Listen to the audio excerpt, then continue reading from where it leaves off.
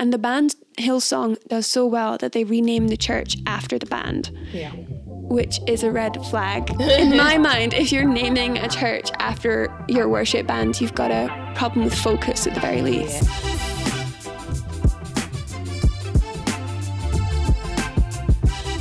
Hello and welcome back to another episode of Impartial, the podcast where we talk all things church music. I'm Cara Devereaux. And I'm Monet Funke.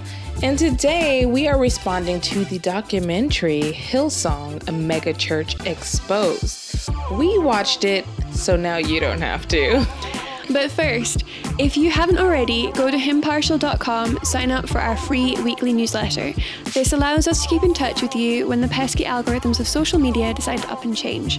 Plus, the weekly newsletter contains all sorts of fun bonus content, including exclusive videos that our subscribers get to see first.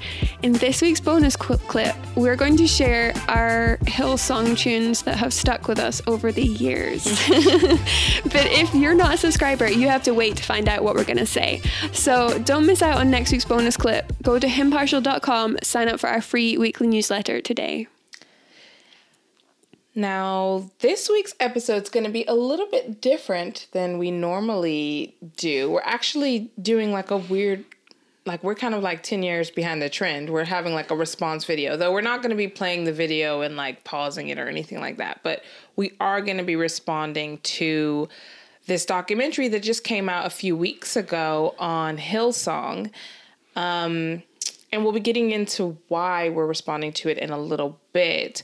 But just for those of you who don't know, I figured I'd just give some stats on like what this is. Because if you're never hearing of this basically came out last month, the end of the month in March 2022. Like I said, it's called Hillsong, a Mega Church Exposed. Here in the UK, you can watch it on Discovery Plus. I'm not sure what network it's on in the US. In the UK, you can go on Amazon and go on Discovery Plus. You can get a 1 week free trial and watch it. Which we're not suggesting. We're but not if really, you're wondering where, don't waste your free trial. Who produced it or who's distributed it? It's Discovery Plus. It's basically 3 episodes on the rise of the church we know as Hillsong from its origins in Australia and how it became an international business. And how that all kind of came crashing down due to a series of scandals. Like we said, we watched it, so you don't have to. Yeah, it's 3 episodes and they're all like an hour long and you're just watching it like, oh man, why am I watching this? So in this episode, we're going to talk about what actually the documentary shares, what it reveals. We're going to talk about why we're talking about this, particularly because, we're a church music podcast. But I'm sure you guys have assumed at least one of the main tie-ins if you know anything about Hillsong. And just kind of give some responses to the documentary, what we think about it, not so much analysis. And we do plan, this is another kind of 2-parter, we do plan next week to dig into some of the main issues with what is revealed in the documentary in regards to church music, specifically because that's our shtick. And if you're a subscriber, you'll have first access to our bonus question where we talk about what is our favorite Hillsong song, which I'm putting favorite in air quotes for those of you who are listening, because as you'll tell after the discussion, it's maybe not the best term to use. Don't bite our heads off until you've watched the whole episode and see what we've got to say first. So Cara is better than me. She actually watched all 3 of the episodes. Somehow that makes me feel worse than you. I was like, I actually sat there for 3 hours and watched this. Oh my goodness. Well, I mean, I think I could have watched. I just ran out of time, to be fair. But I'm running out of willpower. Yeah, the first episode is really what pertains most to us. It really just talks about kind of the history of the church, the history of like the founder of Hillsong, and the history behind their music company, record industry, what do they call it? Record company, and the music that they put out. And the second and third episodes have more to do with scandals around Hillsong's leaders. Yep. So I don't know which one of us should take this. I kind of have like a bunch of notes on what the first episode is talking about, but maybe, Kara, you could kind of walk us through the episodes and I'll just chime in with some extra notes. Yeah, I have a lot more to say about the first episode because it's probably the most relevant to the sort of thing we talk about. So in the first episode, they kind of outline where the church came from. I think you had more notes on this than me. I think, was it an Assemblies of God? Yes. So it was started in Australia in 1978 by Frank Houston. Frank Houston is the dad of Brian Houston, who we know now as like the former, but the main guy of Hillsong. And basically, this was kind of like a local smallish church, maybe like 200 people. Yeah. And they had like a breakaway church, like a church plant that was called Hill Christian Life Center. And that was where Frank Houston brought in his son, Brian Houston, to kind of run that church. And as I understand it,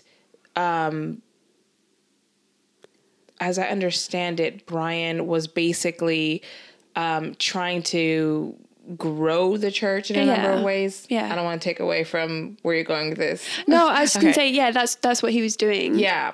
He was trying to grow the church. He was heavily influenced by some of the movements going on in the U.S. And basically the charismatic Pentecostal movement within the U.S., which kind of started in my neck of the woods in California. we give you all the good and the bad things. Controversial. And in Kansas as well. So that's kind of like the origins. Like it started in Australia with Frank Houston, church planted out to Hill Christian Life Center with Brian Houston, and Brian Houston, kind of picking up from his dad, really wanted to expand this work, not just like a little tiny church, but to actually like grow it and make it something to be reckoned with. So this church has a brand. Actually, before we go any further, I think it's worth saying that the founders of Hillsong are branding and marketing geniuses. In a worldly, secular sense. Yeah. They're very, very savvy. So you've got this church. They have a band called Hillsong. And Hillsong does music really well. Like they produce high quality music. Even back at the beginning, high quality contemporary music, which is attracting lots of people. So then they bring in a girl called, how'd you say her name? Darlene... Is it Czech? Or is that... I'm totally blanking now. Yeah, if you're familiar with early 2000s contemporary Christian music, I think it's Darlene Czech, but it's spelt... Yes, it's like, I'd literally just put Czech, but I don't think that's right. But yes, she was a former child star in Australia. Yeah. So she comes in, of course... She's been a child star. She's got a good grasp of the culture, secular culture, and the music from that and the music industry. And she's also a child star, which makes her famous, which is great for the brand. So she comes in, they're producing great music. They have the savvy to go international with that music, to bring out albums. And the band Hillsong does so well that they rename the church after the band. Yeah. Which is a red flag. In my mind, if you're naming a church after your worship band, you've got a problem with focus at the very least. Yes. And so from there, it picks up. They don't just take the music worldwide, they start planting churches. It's hard to use that language. They start expanding their operation. They start expanding. And here's the thing, like if you've sung any modern worship music in the last 10 to 20 years, if you've been in a church that does that a lot, chances are you've sung a Hillsong song whether you know it or not. Yeah. We were surprised by some of the songs we'd sung, especially in the mid 2000s. Yeah. Just didn't know that that's what they were. So that's kind of the rise of Hillsong. I had a few other notes about kind of how they work, but on the whole, that's kind of what the first episode covers is how they rose to prominence, who they are, where they came from, and who the big players are. Yeah, I mean, I think they really emphasize to, like Cara was saying, the documentary emphasized the branding and the product that was Hillsong. They kind of, for those in the States, you might know of and you might know this too, the venue in New York called Madison Square Garden. Now, this is like where basketball teams play. This is where like humongous pop stars have concerts. I remember, get ready to judge me, one of my favorite concerts from HBO was the NSYNC live at Madison Square Garden. In fact, to get to Madison Square Garden is like a career defining moment for many people. It's a big deal. Yeah, it's a huge deal because it's thousands and thousands of seats, and they don't just let any old body there. Well, Hillsong performed there multiple times. And you just think of like what that means, like from a church perspective, like, okay, like there's plenty of big concerts, big church concerts, but this was kind of emphasized in the documentary that they had kind of arrived in all the ways that a major pop star would have arrived. So they obviously took this operation from Australia and went international with it. And the documentary kind of points out that it was Brian Houston's desire to like crack the market open in the United States, because that would be like such a big get, not just to be big internationally, like in other parts of like, Europe or Southeast Asia or whatever, but to actually be like in America, that was like a particular goal. Yeah. There's a financial aspect to that as well, because America's where the mega bucks are. Yeah. If you want to be cynical, which is hard not to be. It's hard not to be. But the whole spreading throughout the world thing is also a theological thing. But we'll talk about that next week as we talk about, some of the other stuff behind this. One of the things that struck me about, I can't remember if it was the first episode or not, where they spoke to the security guard and he was talking about it being like a nightclub.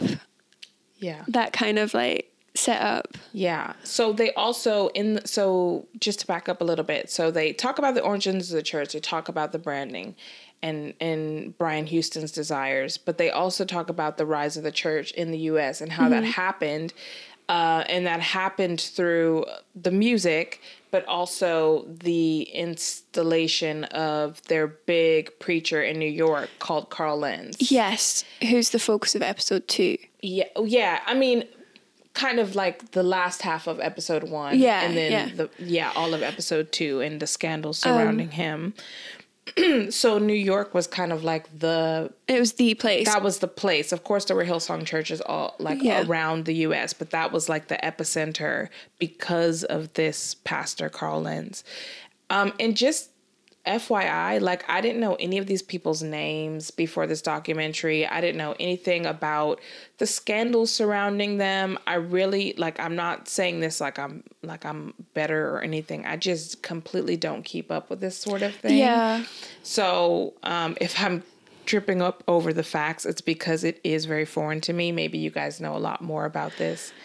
So I was familiar with who Brian Houston was because I had a friend who was part of Hillsong in Australia. But Carl Lenz and stuff, a lot of it was just kind of foreign to me as well, because I knew Hillsong and I kind of vaguely knew they were a mega church, not great theology, but I didn't know much more about that. So it was quite eye-opening to watch this documentary, not in a good way. Yeah. And just a few more things. I'm not sure if you had more to talk about, but just a few more facts about what the documentary talks about in that first episode, which I thought were really pivotal. So they basically were speaking, like I said, this first episode's more about us in terms of the impartial world, but they spoke a lot about how they how they pushed a product. Yeah. And a few key things that they mentioned was that they basically tested Hillsong music. Yes, I was going to bring that up as well. They tested the Hillsong music out on the congregations every week before they'd put it on a record. And like, you might think like, well, of course they played it in the congregations first before it was recorded, but it wasn't thought of that way. At least that's what the documentary it was projects. Product testing. Yes, it was product testing. And one guy said that he had a bit of alliteration as to how they influenced the world through Hillsong. It was the 6 C's. And he was saying the first C is church. So that's the first way, by growing the church with people, concerts, which we just talked about, Madison Square Garden, CDs, which he said, just for alliteration purposes, most people don't use CDs anymore, but essentially the records that they put out. Their college, which again, that was new to me. I didn't know Hillsong had a college, a Bible college. Cinema, I guess they were making films. Yeah, they did make a documentary or some sort of stuff. And their promotional videos, very, very well made. Yeah. And then lastly, their conferences. Yeah. So this was the way that they were how all of a sudden it was Hillsong everywhere. It's because of this very intentional influence through those mediums. Yeah. And that's, again, that marketing genius, because they weren't just coming at it from the music angle. They weren't just coming at it from the church angle. They were no, church, concert, CDs, college, cinema, everything, And the other part of that is that in marketing, you have what's called a sales funnel, which is basically directing people into buying more products and stuff. It's more complex than that, but that's the basics of it. So you've got, that looks like a really fun concert. I'll go to that, which means that you want your hoodie and your merch and your CDs. And then you think, there's a church. I'll go to that.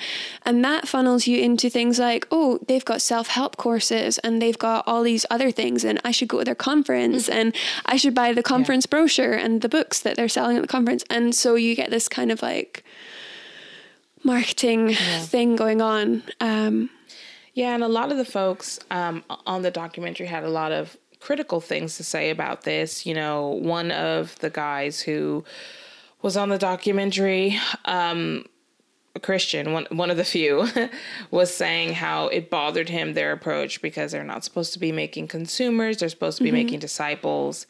And also of their music, that it was another lady on there, and maybe you're going to get into that. I keep trying not to step on Cara because she's got a lot of notes, and so do I.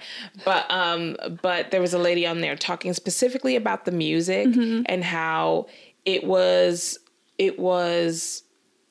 created to stay relevant and to sound like what the world was sounding like. So, for example, in the 2000s, she was saying, and this is almost what she said verbatim, in the 2000s, it sounded like pop music, and now it sounds like Coldplay, because those are the more largely appealing ways. And so I think it was her, but she said something to the effect of that their music was easy to get into. Yeah. It wasn't serious like hymns. But the other thing that she said that really, really struck me is, quote, they weaponized their music. Yeah. And I was like, Loaded statement. Yeah, that's a lot of unpacking that we're not going to do today. But yeah, the other thing that struck me was that there was a common theme among the people that they spoke to, was that they came in and they were wowed by the experience. Yeah. And that's what drew them in. Mm-hmm. But one of the girls talked about it as it's just really good music followed by the equivalent of a TED Talk. And that's the phrase she used. She's like, it's like an inspirational TED Talk. Mm-hmm. And it does. It makes it seem like Christianity is cool and fun and easy. And frankly, my concern with that is that in a place like that, no one gets to know you. You never have to change if you don't want to. And you never have to be challenged about your sin. You just come in, you consume the goods, you buy the merch, you feel like you've got Christianity. Mm-hmm. But it's not good. Yeah, it's not great. So why are we talking about this? You probably have already... Did you want a quick rundown of episode 2 and 3? Very quick. So I could do it super brief. Yeah, 2 and 3 are about the scandals. And the reason why we're not going to dwell on it too long, Car's just going to give a brief update on it, is because it's sad, but also it's not our wheelhouse. It's also, you got to remember, this is not, I don't think it's produced by Christians. We couldn't work it out. But it feels, when you're watching it, you're kind of like, this feels like gossip. I don't like it. Yeah. And also, it's a lot of stuff you don't actually need to know. Yeah. But the overview is that episode 2 follows the main pastor of the New York branch church thing, called Carl Lentz, and it talks about his rise to fame, how Brian Houston potentially felt threatened by him, and how he had an affair with someone which led to him being removed from the church. Mm-hmm. There's more to it than that. It's very interesting from a branding and marketing perspective. It talks a lot about his friendship with Justin Bieber and what was actually going on there, which was really interesting. The push of celebrity culture and how that added to the brand. But it was just like, there was this mutual benefit as well. So Justin Bieber had this bad boy image and everybody was getting sick of it. So he had this religious revival, which is great for Hillsong because they get Justin Bieber coming to their church, and it's great for Justin Bieber because his sales go back up again. Which I didn't, to be fair, for the record, I don't think that was a fair thing to say, which makes me question who's made it. Yeah, I think there was an element of truth in that. It was convenient, but I don't think that was like the entire story. And I don't think it's fair to say, okay, well, Justin Bieber was a false convert because it was opportunistic for him to be one, because he still is professing Christianity. I'm not sure. I don't follow Justin Bieber. I do.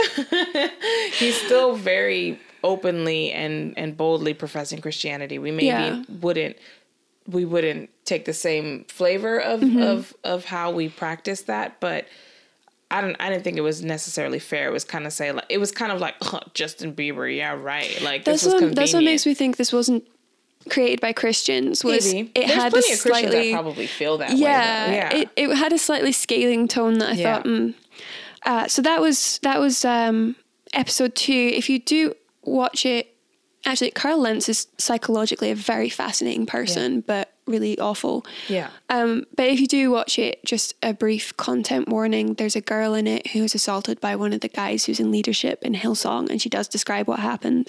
It's not super graphic, but it's just like, we didn't need to know that.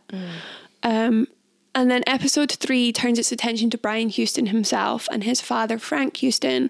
And definite content warning, you're going to want to skip chunks of that. They do warn you ahead of time. There were bits I was just like, nope, we're going past that. Yeah. But basically, at the time that the documentary was made, Brian Houston had been accused of helping to cover up historic child abuse by his father. That trial recently finished at the time that we're recording this, and further charges against Brian Houston have come to light, but that's... Go find out for yourself if you actually are interested. Don't. You don't need to know. Like, it doesn't matter. Let the law deal with it. It doesn't matter to us. Well, it matters. It matters. Strong. Yeah, it matters. You don't need to know. Our business. Yeah, that's what I'm trying to say. It's none of our business. Let the law deal with it and let justice be done. It is a deeply upsetting episode in many ways, but it's very insightful into how the leadership of Hillsong works and the kind of, we protect the brand at all costs. Yeah. And no one is beyond being thrown under the bus if it protects the brand. Yeah. So that's basically a summary of the 3 episodes. I don't really recommend watching it, to be honest. So I know I keep trying to pull this along, but I think it's important. Why are we talking about this? It's not just for clicks, but thank you if you're here new. It is because we speak a lot about old hymns. We talk about different genres of music on this show. We do talk about contemporary music. We've even had modern day hymn writers on the show. So I think there is kind of divide, especially when you get into more Calvinistic, Reformed traditions in Christianity. There is kind of this divide of like, we only sing the old stuff, or we only sing the new stuff, or if we do sing a combination, we are heavily leaning on one of those sides of the spectrum. Yeah. And, you know, a lot of us in the 2000s grew up in churches that were solid Bible churches that preached faithfully the word of God every week. And we sang Hillsong songs. And so the majority of us who did that maybe might be feeling certain kinds of ways about how do we move forward. Yeah. And it might seem unfair, but we will talk about this more heavily next week because we want to kind of get deeper into like the philosophy and the methodology behind a lot of the Hillsong songs that were written and kind of and addressing it from that and not angle. just them, but other churches like them. We're talking about Hillsong because that was the documentary, but it is a broader issue. Yeah. So that's why we're talking about it on here. It's almost like also how could we not talk about it? You know, while we usually have to dig out dusty books to give you guys the history and the background behind the hymns we talk about on this show. That is not, we don't live in a bubble of like 200 years ago. Like we live right now in 2022 and this has happened and is being talked about. So I do think we should just kind of address it for those who are like me and you're like, whoa, what? All this happened with Hillsong? To me, I didn't even really know that Hillsong was a church. I kind of had an idea like, oh yeah, there's some churches that are associated with Hillsong. I didn't actually get swept into their global like phenomenon. I just sang some of the songs that they had created at church. And I didn't like own a Hillsong CD. Not that that makes me good or bad. I didn't follow them like that. So to me, the documentary was really shocking. And maybe some of you, our listeners, like watched it too, or you're hearing the kind of responses to it and you're like, wait, how do I process this? If I didn't have friends that had either been in Hillsong or churches like it and come out of them, then it would have been very much a shock for me watching those documentaries. Okay. But like, I don't know, because I thought maybe it's just them, maybe this is a one-off. And then watching that documentary, I was like, okay, this is how the whole thing works. Yeah. That's horrifying. Yeah.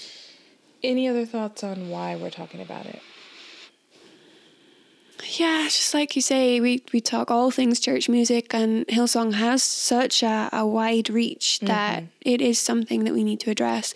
But also, you know, we're not against contemporary music. We're for discernment. Yeah. And so sometimes it's not clear. People say to you, you mustn't sing that. It's sinful or it's carnal or it's worldly or it's whatever.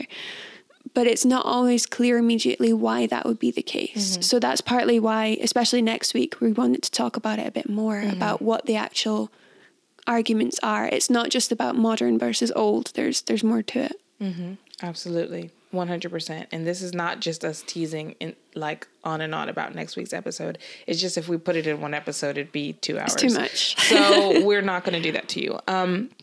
So just some initial responses after watching 2/3 of the series and the whole series. I think Cara kind of said it. It was just a bit icky. It was very icky. It was a bit icky to watch because I think, and this is someone who watched 2/3 of this documentary, listened to most of the rise and fall of Mars Hill that was icky as well. Documentary. Yeah. And even though I think that one was more useful in a lot of ways, it still is a bit icky.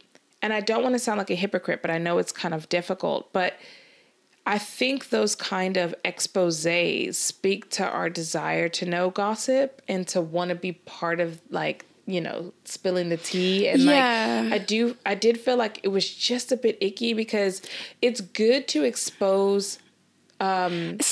It's good to expose things that are sinful. It's good to expose things that have been mishandled and try to learn from it and understand it. And I think maybe the first half of the 3 series was trying to do that, but they got too excited about the juicy, gritty details of the scandals around these guys.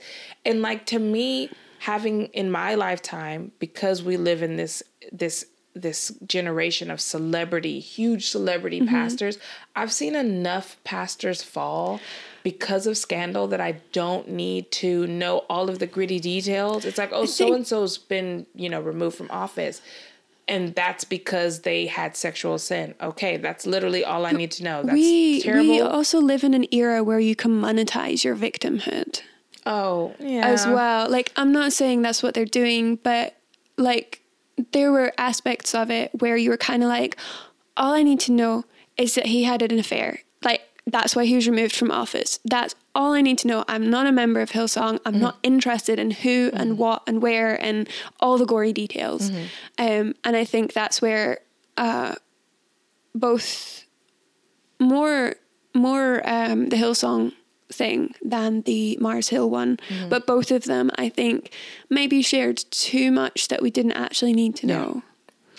Yeah, so I think that was like my initial reaction, just thinking like, this is really sad and it's really icky.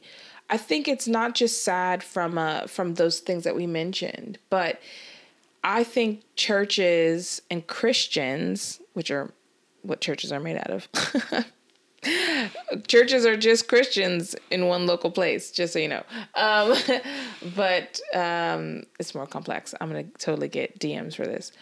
But I think we should grieve when the name of Christ is dragged through the mud in the way that it has been in these.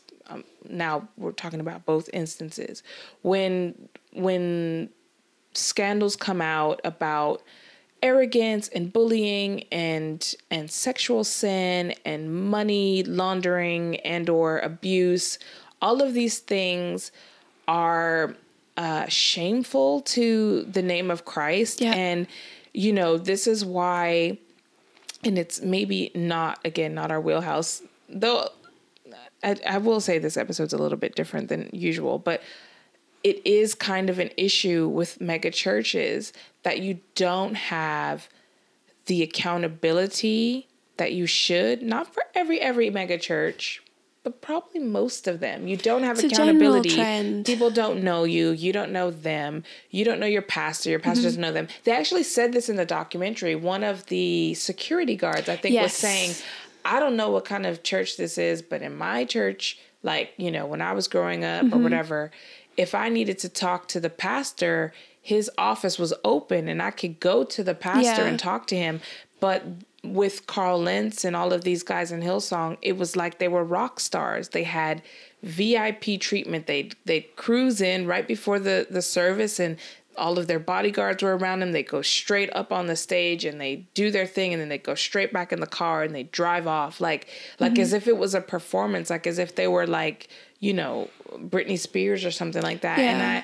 And I found that to be like, whether the documentary is made by Christians or not, and if you know, let us know in the comments, it kind of was a tell that like real Christianity, like their scandal and all of their stuff that they went through is because real Christianity wasn't being practiced. There was no accountability between the pastor and the people he was shepherding, which how can you shepherd people you don't know? Spoiler alert, you can't. And I think that would have been emphasized more if it was more about like, let's use this documentary to help the church. Yeah. Where it wasn't. Yeah, it did feel like a secular documentary. I think for me, it's deeply grieving to see the trail of destruction that's left behind by these people. Because like, it's not a vague thing for me anyway. Like, I know people who have just walked away from the church and never come back because of these things. And it's also frustrating because you know that these people are famous enough and rich enough and have enough devoted followers that they're just going to bounce back. It's like there's no consequences for them, which is very frustrating. But in a sense, there's no consequences. Well, in a sense that like maybe they get fined or a slap on the wrist from the law for something they did, and in the end God is just, which is terrifying. But in this world it can be frustrating to watch them just bounce back and start again and do the same thing over. But what do you think are the documentary's kind of strengths or weaknesses? I thought it was very well produced. And I liked that they talked to a range of different people. So they talked to people from Hillsong who were involved in different ways. They talked to people who were employed by it, people who went to the college, people from different regions, so that you could kind of get this feel that this is not like a single localized issue. It's you got a better feel for the church as a whole.